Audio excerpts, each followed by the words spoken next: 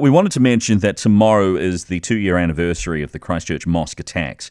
Once again, the white supremacists killed 51 people, but it's just not just the people that died. It's also the people who were injured. More than 40 others were injured, and then the scars on so many others in that community, particularly our Muslim communities. So, are we more tolerant 2 years on? Is white supremacy a growing problem in New Zealand? Are white supremacists emboldened? Questions we want to put to Paul Buchanan, who joins us now. He's an international relations and security expert. Thank you so much for your time. Good afternoon. Good afternoon. G'day, Paul. A lot of people console themselves with the notion that the gunman himself was an import. But what problem do we have here with white supremacy? Well, we have a serious problem that went unacknowledged for all too long before March 15th. He found comfort with like-minded souls in New Zealand. It wasn't as if he came completely out of the blue. He had been communicating with people in New Zealand before he emigrated over here. And although the Royal Commission of Inquiry did not identify the circles in which he traveled, there is enough evidence in their report to suggest that people were aware of his proclivities, and he may have been on the radar scope of the police, although they deny that.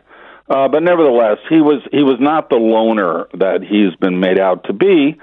The good news, I think, because we're talking about have we changed, has something happened in New Zealand since March 15th? I said, well, other than the realization that terrorism can and did strike here, and that the motivation for terrorism is not always necessarily a foreign extremist ideology, but can be rooted at home, I think we've come to the conclusion that we do have to deal with the fact that white supremacism is as dangerous, if not more, than jihadism and other extremist ideologies in the New Zealand context. How serious do you think police now and our security agencies now take white supremacy then?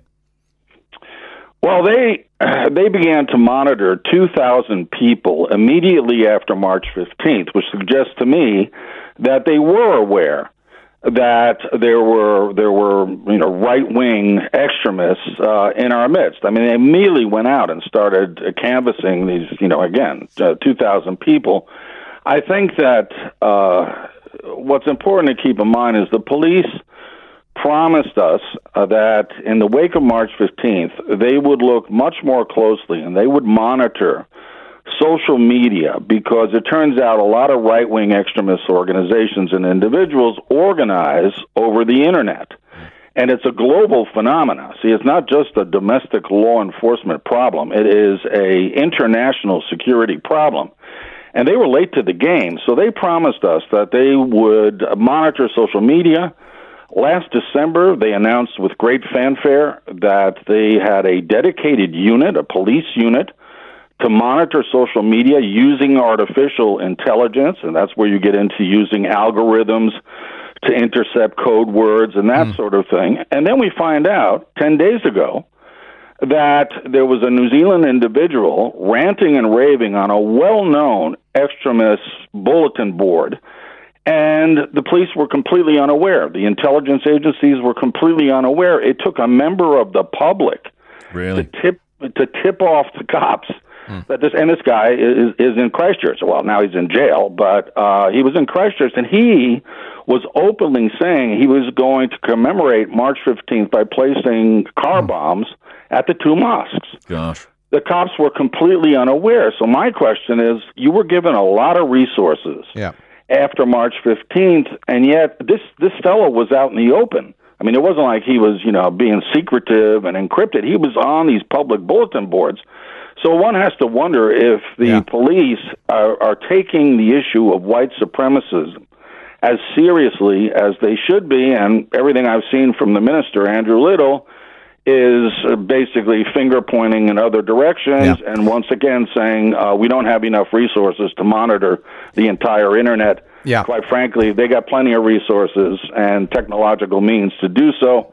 So the will doesn't appear to be there. So what is the cure for this problem? Extremism all over the world, white supremacy here perhaps it being the predominant form. What is the cure for it? Well, I think that you have to expose as much as possible not only the perpetrators. See, if you think about it, you have perpetrators, accomplices, and enablers. And enablers are the people who, see someone ranting and raving and talking, violently about others for whatever reason. And they don't say anything. They don't say anything to the individual. They don't say anything to the authorities. They don't want to snitch. They just stay silent in the face of what is obviously someone coming unhinged.